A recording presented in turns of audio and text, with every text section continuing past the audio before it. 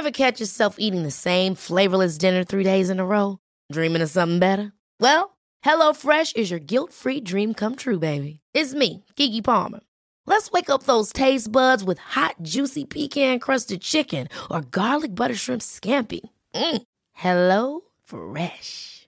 Stop dreaming of all the delicious possibilities and dig in at HelloFresh.com. Let's get this dinner party started. This is Paige, the co-host of Giggly Squad, and I want to tell you about a company that I've been loving, Olive & June. Olive & June gives you everything that you need for a salon-quality manicure in one box. And if you break it down, it really comes out to $2 a manicure, which is absolutely insane. It's also so easy to get salon-worthy nails at home with Olive & June. The difference between how your nails used to look when you did them yourself and now with the Mani system is a complete game changer. The best thing about Olive & June, too, is it's a quick dry. Dries in about 1 minute, lasts for 5 days, and full coverage in up to 1 to 2 coats. Visit oliveandjune.com/perfectmani20 for 20% off your first system. That's oliveandjune.com/perfectmani20 for 20% off your first system. There's never been a faster or easier way to start your weight loss journey than with PlushCare. PlushCare accepts most insurance plans and gives you online access to board-certified physicians who can prescribe FDA-approved weight loss medications like Wegovy and Zepbound for those who qualify. Take charge of your health and speak with a board-certified physician about a weight loss plan that's right for you. Get started today at plushcare.com/weight loss. That's plushcare.com/weight loss. plushcare.com/weight loss.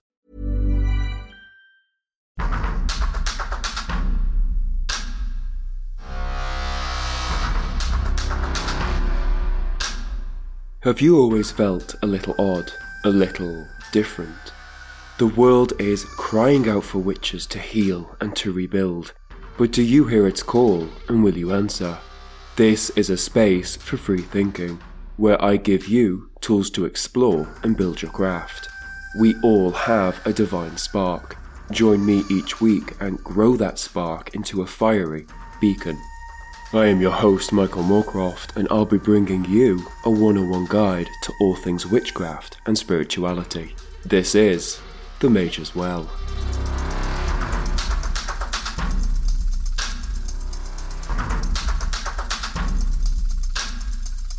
Hey Majors, thanks for tuning in.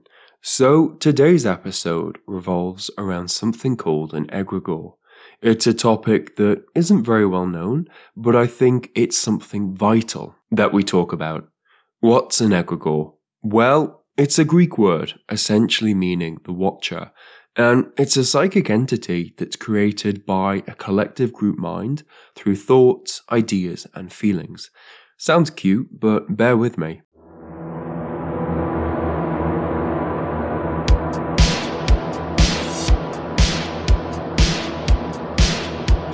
Basically, an egregore is an extension of the group's collective ego. This entity is sustained by belief, ritual, and sacrifice, and relies on people performing these things for its existence. The people who uphold a certain type of egregore could be described as a cell that's part of a larger system. A different way of describing it is that it's the spiritual being of the group's dynamic. Essentially, it's a spirit of a group, and they can form really anywhere, even in places like football matches, rallies, and concerts, and once events like these finish, they tend to disappear, but that isn't necessarily a rule. They can form in places that have suffered huge trauma by a large number of people.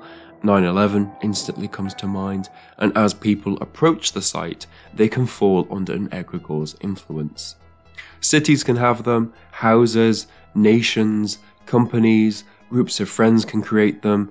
I also think companies like Facebook, now known as Meta, and Disney have their own egregores. Money and capitalism, definitely egregores. This being said, I think celebrities with a cult-like following, that of Madonna and Michael Jackson, have egregores. Egregores can form around religions and spiritual organizations as well. Egregores formed through religions can also maintain a hold and a presence through physical places as well as objects. Think of relics and holy places. These things act as gateways for egregores where they flow from. So we know that they form when people come together with a similar aim. They become the group's astral support in a way that has been unconsciously formed by the said group. Now, from psychology, we know that the subconscious mind acts independently from the conscious mind. Ideas and concepts form in the subconscious, which form our behaviors and beliefs, which most of the time we're not even aware of them forming. We think we have control over these ideas and concepts that influence our behaviors, but in actual fact, we are effectively enslaved by them. People have collected and gathered based on these subconscious beliefs. An egregore forms, and it creates a stronger cohesion within the group based on emotions and ideas. The nature of egregores can be quite cult-like at times. They invite people in service of a common goal. The more people that put energy into a symbol that represents the egregore, the stronger it becomes. This thinking can be linked to sacred sites. In terms of the energy instilled within them, it invokes powerful feelings of connection to the divine. Think of the energy that can be felt within churches. It's thought that there's no organized group of people that have not formed an egregore. Therefore, we come into contact with multiple egregores throughout our life that influence our decisions and the direction that our life can take. Now, whether egregores are inherently evil is up for debate. Eliphas Levi, a French occultist, described them as, quote, terrible beings that crush us without pity because they are unaware of our existence. Now, they can be a form of social control, and they can be quite limiting for individuals who knowingly or unknowingly subscribe to them. And these limits aren't necessarily a bad thing. Life operates within limits and requires them, but it's how we interact with these limits on a regular basis, and the narratives we form around them that makes them healthy or unhealthy.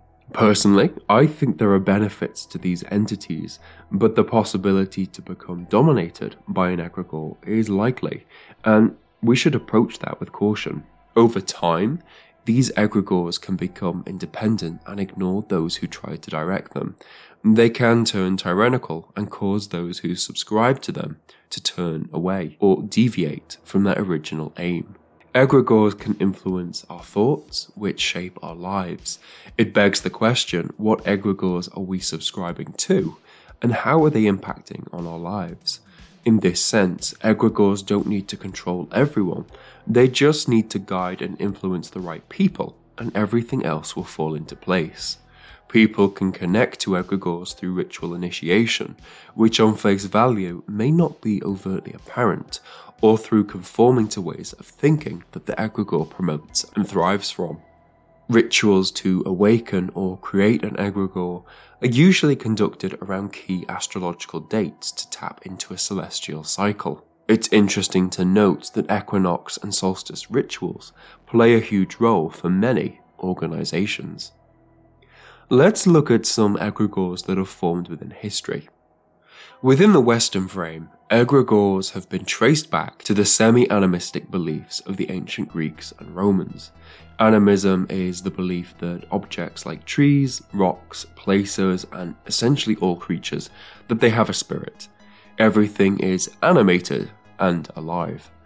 Now, the cult practices of ancient Greece and Rome played into daily life as well as foreign affairs. These practices placed an emphasis of living correctly in the physical world so that the invisible world is satisfied and there's harmony between the two. Now, maintaining this harmony was explored and upheld by a priestly class. Essentially, this hierarchy or pyramid creates an egregore.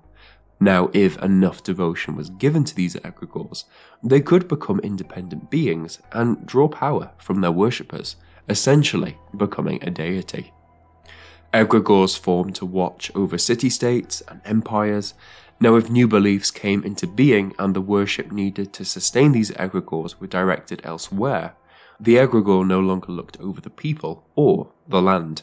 It's thought that esoterically, This is how the Roman Empire collapsed. As the old gods lost relevance in the eyes of the Romans, they no longer supported these people, and therefore the state. On a basic level, there seems to be a contract between humans and egregores. I worship you and feed into your power, and you feed power into me. At some point when this relationship isn't fruitful, the egregore effectively terminates it. Therefore, the rise and fall of nations can be linked to their relationships with their gods. It also raises some interesting questions about the godly pharaohs of ancient Egypt. They were seen as gods on earth, and if enough people were buying into this belief via praying and sacrificing in the pharaoh's name, could the pharaoh have developed an egregore and one that could have played into their rulership? I don't think we can rule that out. The idea of families who are powerful or who have reached renown is also intriguing. Could there be a case of a powerful egregore constructed through ancestor worship that's been strengthened through a family business, traditions and customs, as well as family pride? It's also interesting to note that certain historically powerful families have had ties with the occult, like the Rothschilds and the Rockefellers. It also raises questions about the Kardashian family and what Kris Jenner is doing in the basement when the cameras aren't rolling. An interesting phenomenon was noticed by author Robert Masters when working on his book on the history of witchcraft. In particular, he was looking at the witch trials and noticed that authors who had delved into similar work had fallen into a deep clinical depression. He noticed that when he was doing the reading around the historical accounts, things started to happen to him. Infestations of scorpions and centipedes and tarantulas appeared on his property. Dead birds and animals also appeared, as well as healthy trees and plants dying for no apparent reason. Floods and swirling winds also appeared, which was unusual for the area. In general, an energy hung over the property that was so powerful that when Robert's friends came over, they also picked up on it. Now, Robert managed to finish his book. He completed it, and once he did, all these occurrences suddenly stopped, and they didn't reappear for the 8 months, after which he then left. Had he tapped into some sort of entity while researching, an entity created from the trauma and pain suffered by those who had faced the witch trials? Now, in the 70s, the Toronto Society for Psychical Research conducted an experiment whereby they got together to create an entity that they named Philip. They wrote a short biography around him and commissioned an artist to sketch a portrait of him.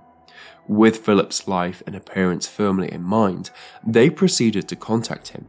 For a year they tried to meditate, visualizing him to bring him forward, but it didn't work. So eventually they conducted a traditional seance, whereby they sat round a table with low lighting and placed items on the table that related to the time period they'd placed Philip in, that of 1600s England. It worked. There was a bang on the table. They asked him questions and learned more about his personality. He'd play with the lights and the table, which was always a focal point for activity. This reached a climax when the group decided to film the results in front of a live audience of 50 people. The lights blinked on and off, there was a banging and the table lifted. They decided to create a new group and create a new entity, and within 5 weeks they created Lilith, a French-Canadian spy. Is it possible to awaken egregores that have gone dormant or that are sleeping?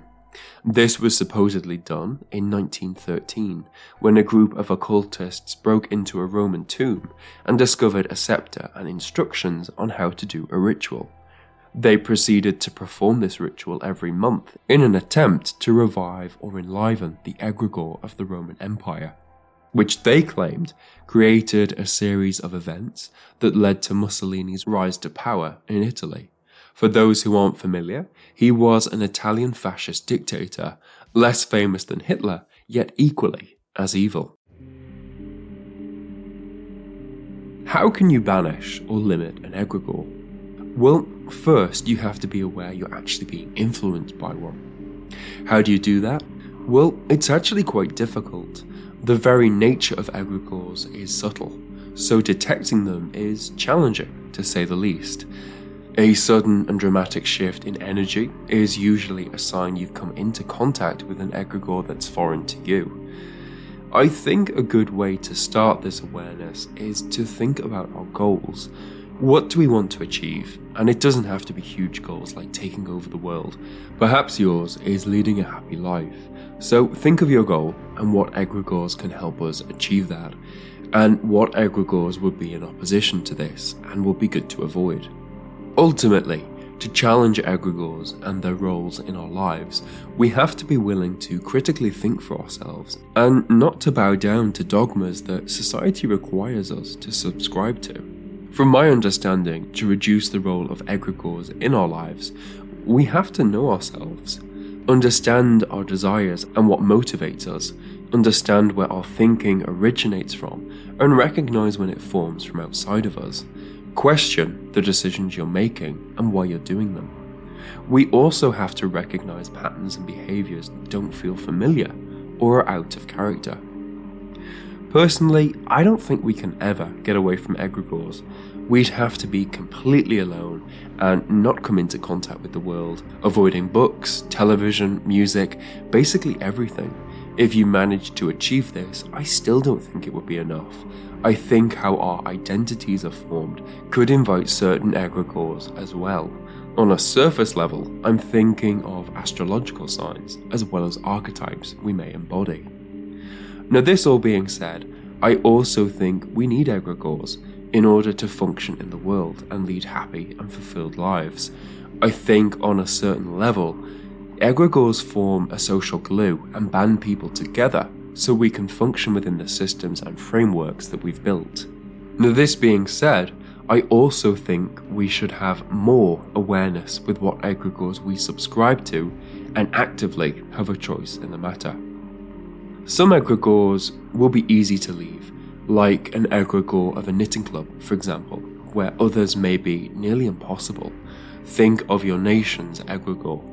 Also, it may be difficult if there are multi-generational connections to the egregore, or if the group that the egregore has formed around has provided support and help in times of crisis. In this aspect, religions instantly come to mind. So, how are we going to banish or limit an egregore? Well, egregores are strengthened and sustained by people performing rituals, which, in my opinion, doesn't have to be a conscious process. I think we're all performing rituals every day to egregores without realizing it. Now, one book I read suggested that in order to completely destroy an egregore, everyone who upholds it and performs rituals to it has to be burned alive. And burning is the preferred method, as if there's bloodshed, especially within a ritualistic framework, that will serve to further strengthen the egregore. It's interesting to note that death by fire was a punishment reserved for most witches and heretics.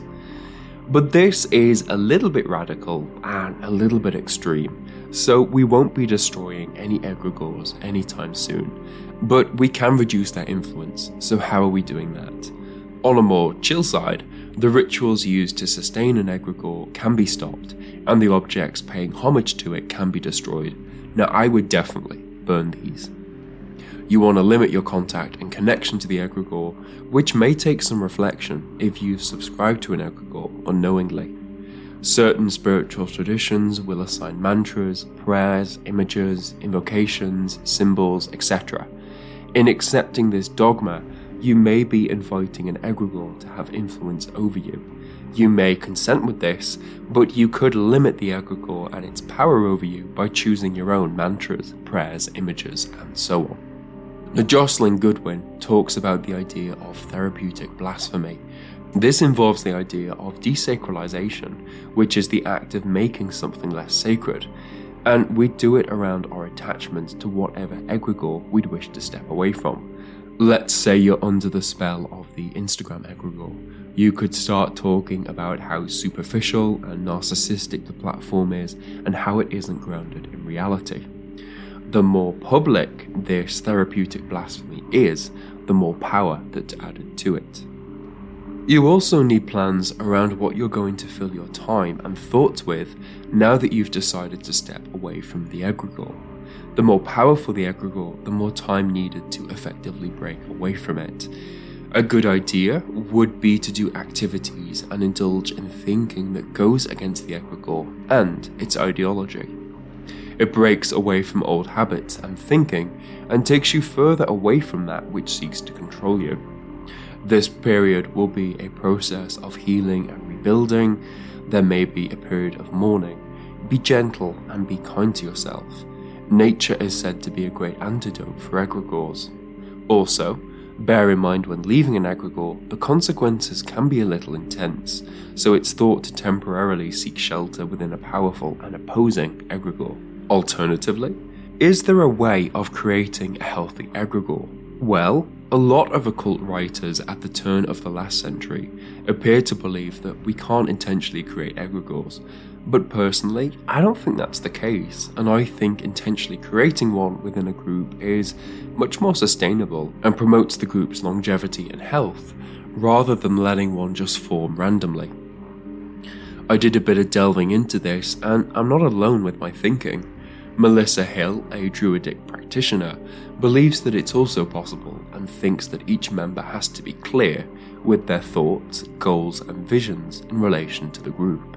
A name for the group has to be agreed upon, as well as a symbol or logo that reflects them and the geographical area they operate within. The group then has to pick a patron deity or deities or spirits through divination or trance work, and finally combine this with the group's narrative. What's a group's narrative? Well, Melissa describes it as a mission statement and suggests that concepts need to be created around this statement. These things combined will create an egregore, but that isn't enough. We have to generate energy, and this process will be unique to your own group. Celebrate the egregore, especially on key astrological dates, and I'd also create the egregore on such a date. Remember I said earlier that celestial cycles are important within their creation. Group-guided trance or astral work to interact and communicate with the egregore, and then each individual talking about their experiences will strengthen the group's connection to the egregore. Generally speaking, the younger the egregore, the easier it is to mould. Once the egregore is established and settled, the focus shifts to communication and negotiation.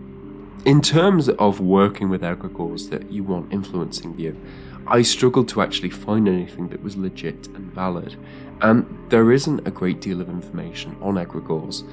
Just as a side note, the information is small and spread throughout numerous books that's only mentioned in passing.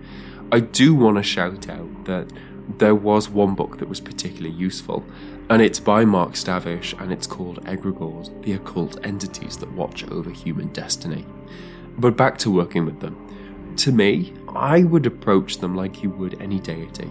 Leave them offerings, meditate on them, invoke them. Obviously, each egregore is going to be different, so creativity and intuition is needed on how to approach them. If anything, egregores prove that humans are very capable of creating their own reality via their thoughts and emotions, even if it is more often than not subconsciously. Be careful with your thoughts and the groups you're operating in. What egregores are you giving power to? Carl Jung coined an apt phrase: people don't have ideas, ideas have people. And Majors, that's it. That is a wrap for today's show. Thank you so much for listening. My intent with this podcast is to provide guidance and inspiration for those on their spiritual path, and to talk about interesting parts of history relating to spirituality. I also want to connect you with information that is both useful and reliable. Would you like to support me? With your support, I can dedicate more time to the Mage as well. You can financially support me through Patreon, where you'll gain access to more content and connect with the Mage as well community. The link for this is in the episode description. If you're not keen on pledging money for whatever reason, but you still want to support, you can follow my Instagram @themage as well. You could tell your friends and family about the show. You could post about the podcast. And most importantly, you could leave a 5-star review on Apple Podcasts. This is really important. It really helps because it boosts the algorithm over on Apple Podcasts and it draws in new listeners and it helps get the podcast out there. Please help me out. This is an independent podcast. It's just me researching, producing, and editing. Anything you can do will help. If you own a business and would like to advertise on the show, please get in touch. The show's email is themajorswell@gmail.com. Special thanks to Coral St. Clair for the podcast artwork. The poem this week is called I Am the People, The Mob by Carl Sandburg. I am the people, the mob, the crowd, the mass. Do you know that all the great work of the world is done through me? I am the working man, the inventor, the maker of the world's food and clothes. I am the audience that witnesses history. The Napoleons come from me and the Lincolns. They die, and then I send forth more Napoleons and Lincolns. I am the seed ground. I am the prairie that will stand for much ploughing. Terrible storms pass over me. I forget. The best of me is sucked out and wasted. I forget. Everything but death comes to me and makes me work and give up what I have, and I forget. Sometimes I growl, shake myself, and spatter a few red drops for history to remember. Then I forget. When I, the people, learn to remember, when I, the people, use the lessons of yesterday and no longer forget who robbed me last year, who played me for a fool, then there will be no speaker in all the world say the name, the people, with any fleck of sneer in his voice or any far-off smile of derision. The mob, the crowd, the mass will arrive then. Peace out, witches, and I'll see you at the crossroads.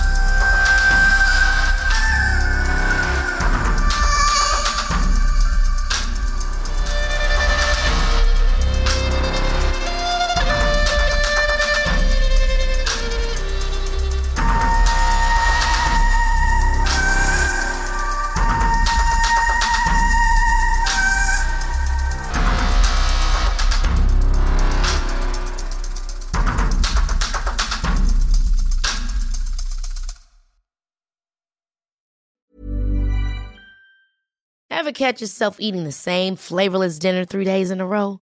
Dreaming of something better? Well, HelloFresh is your guilt-free dream come true, baby. It's me, Keke Palmer. Let's wake up those taste buds with hot, juicy pecan-crusted chicken or garlic butter shrimp scampi. Hello Fresh. Stop dreaming of all the delicious possibilities and dig in at HelloFresh.com. Let's get this dinner party started.